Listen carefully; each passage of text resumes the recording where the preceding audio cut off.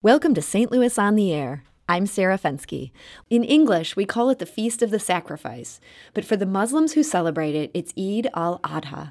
And for many Muslims, it involves Hajj, the act of making a pilgrimage to Mecca. This year, the holiday fell on August 10th and 11th. Here to discuss the act of pilgrimage is Faizan Syed, Executive Director of CAIR Missouri. That's the state chapter of the Council on American Islamic Relations. Faizan, thank you for joining us today. Thank you for having me. So tell us, what's the connection between this holiday and the idea of pilgrimage? Hajj is the largest annual gathering of people on this earth. It is an opportunity for Muslims all across the world who speak every language and represent every ethnicity and background to give up their normal lives and to make their way to the city of Mecca, give up their clothing. Men, they basically stop wearing the clothing that they usually wear for two white garments. And when they get there, to engage in rituals in order to really seek, in our tradition, God forgiveness and God pleasure. The historical aspect of Hajj is that everything that people do on Hajj comes from the life of Abraham, may peace be upon him. In the sense that when people go to Hajj, the reason that a city of Mecca even exists is we believe that Abraham left his wife Hajar and their son Ishmael in the valley of Mecca many thousand years ago. And after he left them there, that's when Hajar, trying to find water for her baby, ran between two mountains called Safa and Marwa, which today millions of people do even to this day. And that's when they built the Kaaba, which is the area in the direction that Muslims all around the world pray towards. It is one of the most amazing pillars in our faith because in the Hajj, Muslims get to experience what it means to really live almost in God's kingdom, in the sense that when you get to Hajj, everybody is doing the same thing. They're all dressed in a very similar manner, and they're all there really to get closer to God Almighty. And when you say everybody, how many people are we talking about in a given year? So in a given year now, the Hajji numbers are about 3 million people will actually go there. So imagine the entire population of St. Louis and maybe even some, they're going during the Hajj season in order to pray, in order to do the rituals of Hajj, and in order to be in the city of Mecca. And the Hajj season, that's not just this one weekend that is the holiest day. Right. So the Hajj season happens on the last month of the Islamic calendar, appropriately named Dhul Hijjah, right? And it is in that month during the 8th and the 12th days is when the Hajj season itself begins. Of course, Muslims can go to the city of Mecca and do a lesser ritual, which is called Umrah, which is that you go and you do these rituals. But the actual Hajj season that ends with this holiday, that celebrates the life of Abraham, his sacrifice of being willing to sacrifice his son Ishmael, that happens on those days, and that's when the season of Hajj begins. And so that's going to have all 3 million people there in this one place. Yeah, if you can imagine, I want all of your listeners to kind of stop what they're doing and look around you. Every single person you see, whether they're on the highway, whether they're in the office, whether you're in school, imagine all of them participating in a ritual. And they're all from all around the world. And when it's time for the prayers that Muslims we pray 5 times throughout the day, imagine everybody, every stranger that's out on the street, they stop and form these concentric circles around the Kaaba. It's one of those sites that I can imagine being and living and being a part of. And it's something that's really very unique to our faith tradition. And Faizan, you yourself have not been able to do this yet, I understand. Not yet. So the Hajj is also very expensive, which these two folks will tell you in a little bit. And Hajj is required upon every Muslim who can, of course, financially and physically afford to do it. I'm still broke, so I haven't been able to go yet. So you're exempt at this point. Exempt until I start working with CAIR and get another job. Who knows? And on that note, we are joined by two people who recently did their Hajj. Their names are Shahab Mushtaq and Faiza Mushtaq. They're both St. Louis residents and both completed their pilgrimage this year. Shahab and Faiza, welcome to the show. Thank you. So what made you decide to go this year? It was just the confluence of events that we were able to finally afford it. And I guess in a sense, God works in his own way because we were thinking about it for the longest time, and we're like, okay, how are we going to afford this? Because it costs several $1,000s per person. And is that in terms of all the expenses together? Yeah, so from the way it works, if you are going from North America, the government of Saudi Arabia requires you to go through a registered travel agency. And so the cost is that, we were going for a period of 2 weeks. And so this, you have to buy a all-inclusive package from through travel. So this covers everything while you're there, your hotel stay, your meals, your airfare, on-the-ground transportation. So why did we do it this year? So I used to work at Scottrade. And when Scottrade got bought out by TD Ameritrade, in one sense, I lost my job because of, as the buyout. But in another sense, it opened up, one door closed and another one opened, because with the severance package, that was what allowed us to be able to afford this. And so that severance package opened the door. Yes, exactly. To have it your opened obligation. the door. And in another sense, our kids were old enough sort of that, we could leave them and with relatives and go. For a 2-week journey. Yeah. Mm-hmm. This provision that people coming from North America have to go through a registered travel agency, Faizan, what are they thinking with that? They don't want us just running around Saudi Arabia, lost, clueless, can't speak the language.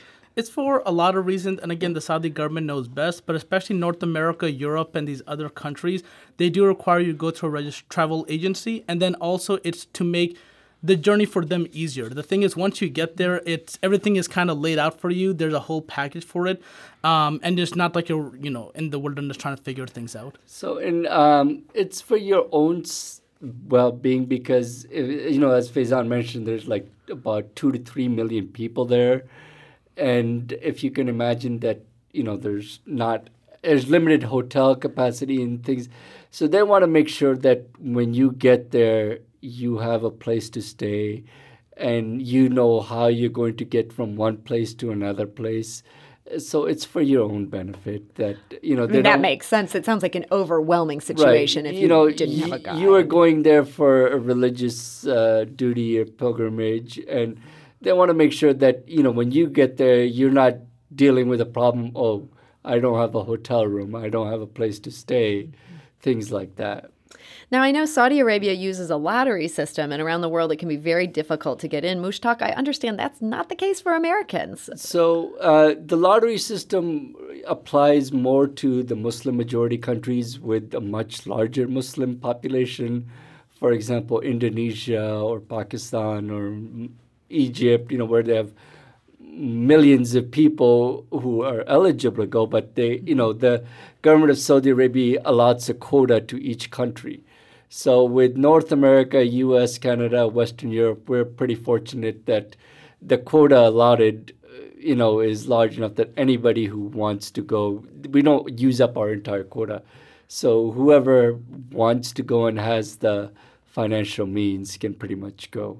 So, Faiza, tell us about this flight over. I imagine it was a series of flights from St. Louis to Mecca. Definitely. We had to drive to Chicago and then take a flight there to Abu Dhabi for Etihad Airways. And then we had a layover and then another 2-3 hour flight to Mecca. So we went to Mecca first, yeah. So that's a long journey. And yet in the final legs of it, you must have had all these travelers going to the same place for the same purpose. Did this just feel like the world's most exciting class trip, maybe? It was nerve-wracking. We were so nervous. I don't know what's going to happen. But once you get there, it's so peaceful and just calms you down. You're here. So. And what were you so nervous about? Like traveling basically and going to each and every, doing all these steps correctly, because it's going to be our first and probably our last Hajj. I hope not, but we'll see. So, we're excited for that. Yeah. Shahab, were you nervous too? Yes, it was, you have the anticipation that, you're going there for God's pleasure. And at the same time, you want to do your best in fulfilling all of the duties.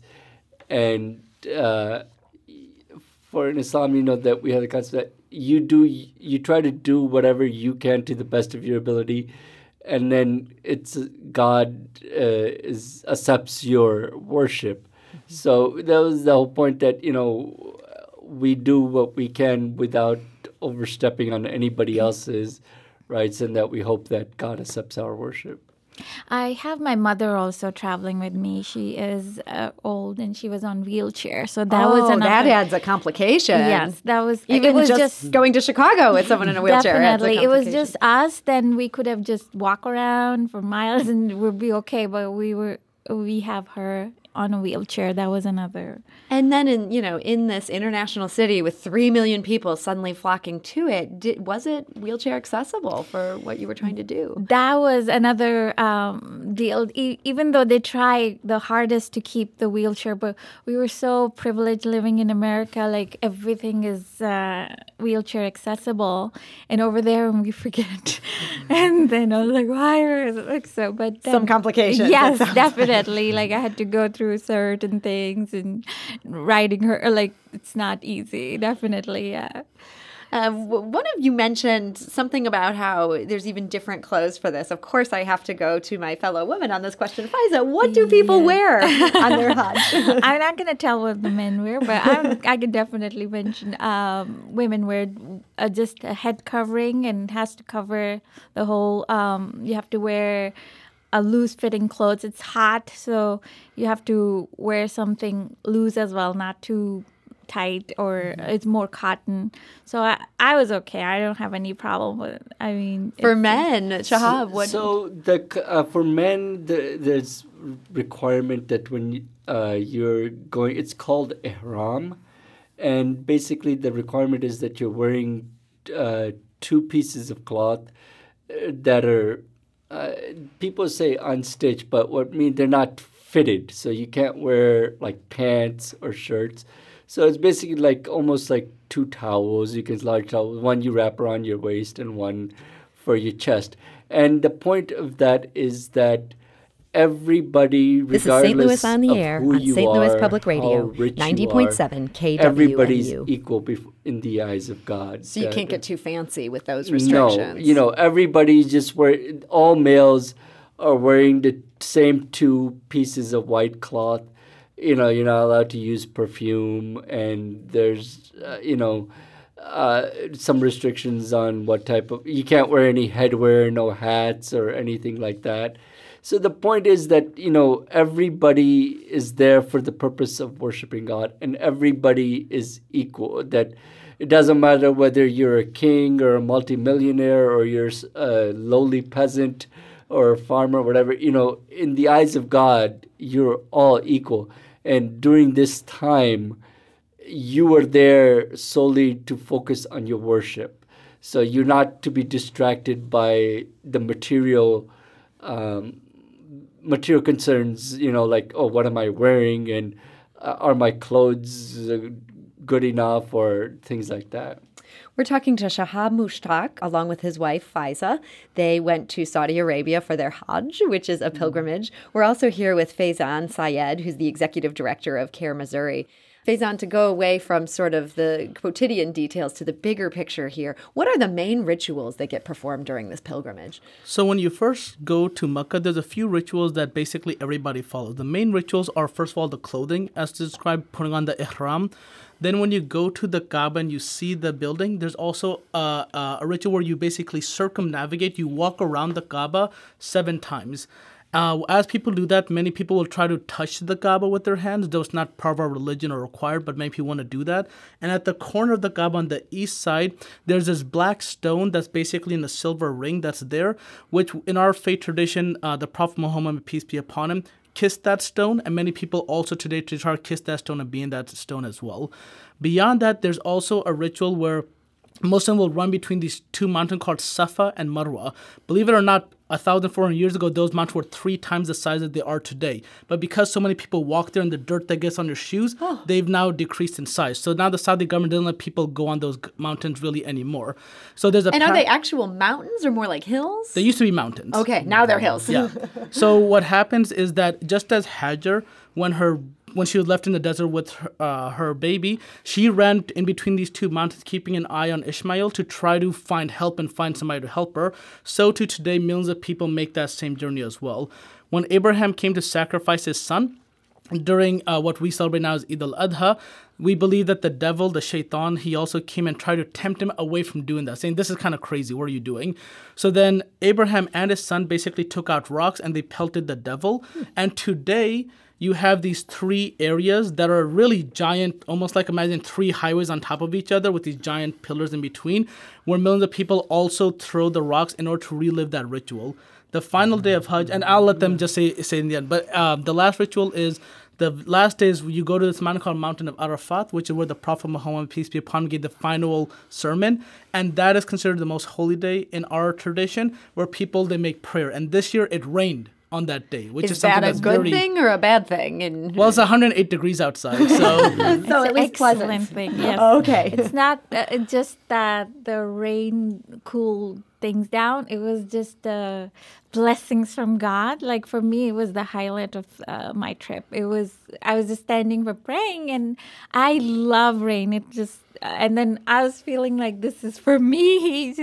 He wanted me to just have this rain and just have this blessing on me, and this pouring rain. It was so beautiful. I can't even explain. Was this a torrential rain or more of a light rain? It was torrential. It was like God doused you. Like, yes, but like it was for 1 or 2 hours, and then it rained almost every day. I have pictures of the rainbow, and like it was so beautiful. That sounds like a wonderful moment. Shahab, when Faizan was talking about pelting the devil, what was that like to do that ritual? So that again, it's people. It's very symbolic that you're trying. You have to keep your mind that okay, why are we doing this? And you're doing it because you're reenacting what Prophet Abraham did, and it's a symbolic that that you are trying to negate all the temptations in your life, that anything that turns you away from God. And, some people get pretty emotional, at this point that, you're only supposed to take small pebbles like the size of like a chickpea and, throw it against this wall as a symbolic, of negating the temptations of the devil or whatever. But people, they get really wrapped up in this, and they'll take like bigger rocks. A lot of people just like take off their shoes or their slippers, and they're like, take that, But like what you were asking about, what. So one of the challenging things about Hajj is that you have this large number of people. You have like 2 or 3 million. And the actual part of Hajj, you have to go to like 3 different locations outside of Makkah. And they're called, Mina, Arafat, and Muzdalifah. They're outside of, they're like plains outside of Makkah. And so all of these people, imagine like 2 to 3 million people, they all have to go to these locations within a certain fixed period of time. So are these locations you can walk to, or you need to take a shuttle? So a lot of people before modern transportation did walk, and today certain people walk. A lot of people take buses, and the Saudi government in the past few years, they've actually built a light rail system that goes between all 3 of these areas. So that helps alleviate the traffic, but majority of people take buses. And, it gets very crowded. And we took the train. Okay. Yeah. And so you've got so many people in this relatively small space, and they're trying to get here and get there. And yet you've got people who speak many, many different languages. Was there a language barrier as you're trying to communicate with your fellow pilgrims? Yeah, definitely. I mean, the majority of like the employees of the Saudi government, the security guards and the people showing you the way, they just speak Arabic, and then you have fellow pilgrims from all over the world. And so sometimes it was a challenge. They have a lot of signs now with different languages if they want certain things to be said. But if like you have to get up from one place and they have to like say, get up from here, they just show you how to do it. That's all. So you're kind of able to follow their lead more than have to talk. Yeah. For the most part, is everybody involved in this getting along and nice to each other? It's got to be Oh my hard God. with so yes, many people. Definitely. You just go there and you've been fed from like all these people who are just standing there. They want to give you dates. They want to feed you water. They want to give you coffee. So you're just sitting and praying, and there are people walking around with all there's so much food. They want to just feed everybody. And these are people who live in that country just taking care of the coming pilgrims? from all over the place. People feeding each other. Yeah, so It's both. I mean, you have the pilgrims helping each other out, and then the people who live in Saudi Arabia who were able to make it, they have this amazing sense of hospitality and generosity that, they want to help out the pilgrims, and they want to do their part to welcome them and make it easy for them. Faizan, for people who are celebrating Eid al-Adha back at home, are any of these rituals things that people do back in Missouri, or these are pretty much limited to Mecca? Well, that's a really great question. So the one ritual that Muslims all around the world can participate in is the sacrifice that happens on the very last day. So on the last day of Hajj, basically many of the men might shave their heads totally, or they might cut off a piece of their hair, and then they do a sacrifice where they'll actually get an animal like a goat, cow, camel, and then they'll sacrifice that, and then they distribute the meat to the poor and the needy in that area. And what's the religious meaning behind that sacrifice? It really goes back to Abraham. So when Abraham was going to sacrifice his son Ishmael, we believe that the angel came and basically replaced his son with a ram at that time. So the way to engage in that same act of sacrifice, Muslims all across the world, they also do that same ritual. So in St. Louis, for example, it's called Qurban or Udhiyah. And even in St. Louis, we actually did the same thing. So a lot of people after the Eid prayer, which is the early morning prayer, they'll go to a farm or they'll go and actually actually engage in the sacrifice as well. And then they distribute the meat all over. Shahab, for you, it looks like you did shave your head during this trip. Yes, I did. Is that sort of your biggest takeaway from that? Is I'm back here, I'm carrying this with me, that I now have this shaved head? Or what did you bring home with you? No, the biggest takeaway is so when you perform Hajj, once you complete it, the reward for Hajj, God has promised that the reward for an accepted Hajj is that all of your sins are forgiven, and it's like you've just been given birth. You're a newborn baby. You've just come into this world, and you have no sins. You get to start over. So yeah, so it's like a second lease on life. It's a second chance that, okay, God has forgiven me all my sins, and He says, you'll be granted a place in heaven.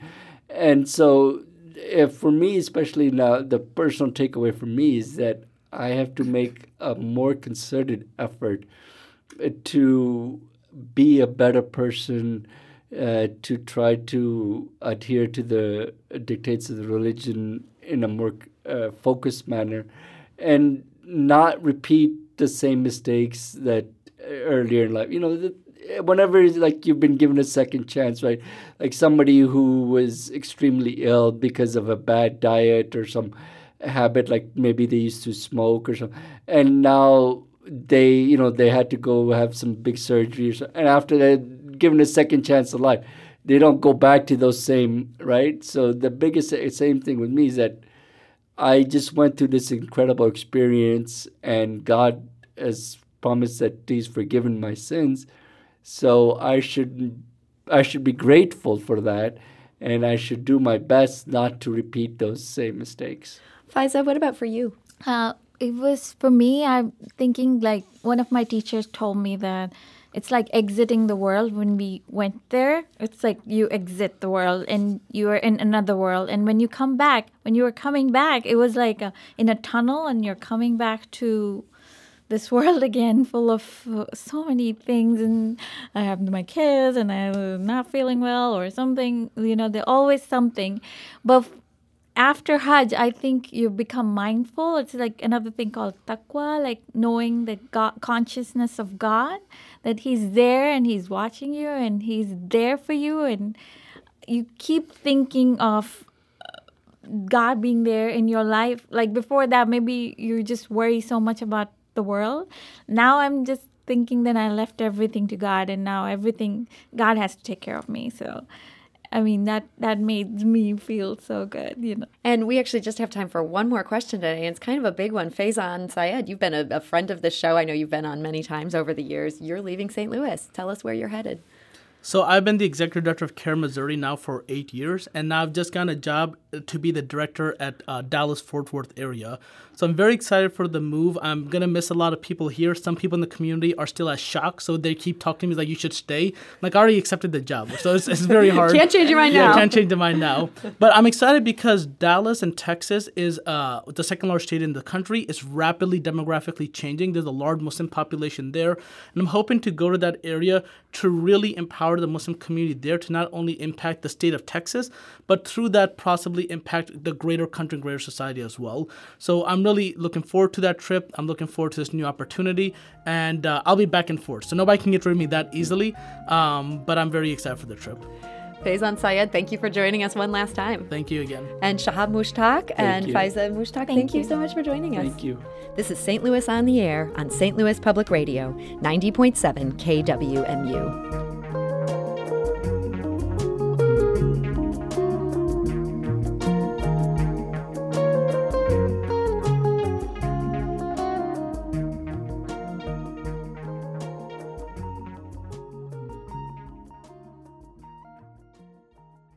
Support comes from the Missouri Forest Products Association, providing more than 41,000 jobs in the production of wood pallets, railroad ties, white oak barrels, hardwood floors, and more. Details at choosewood.com.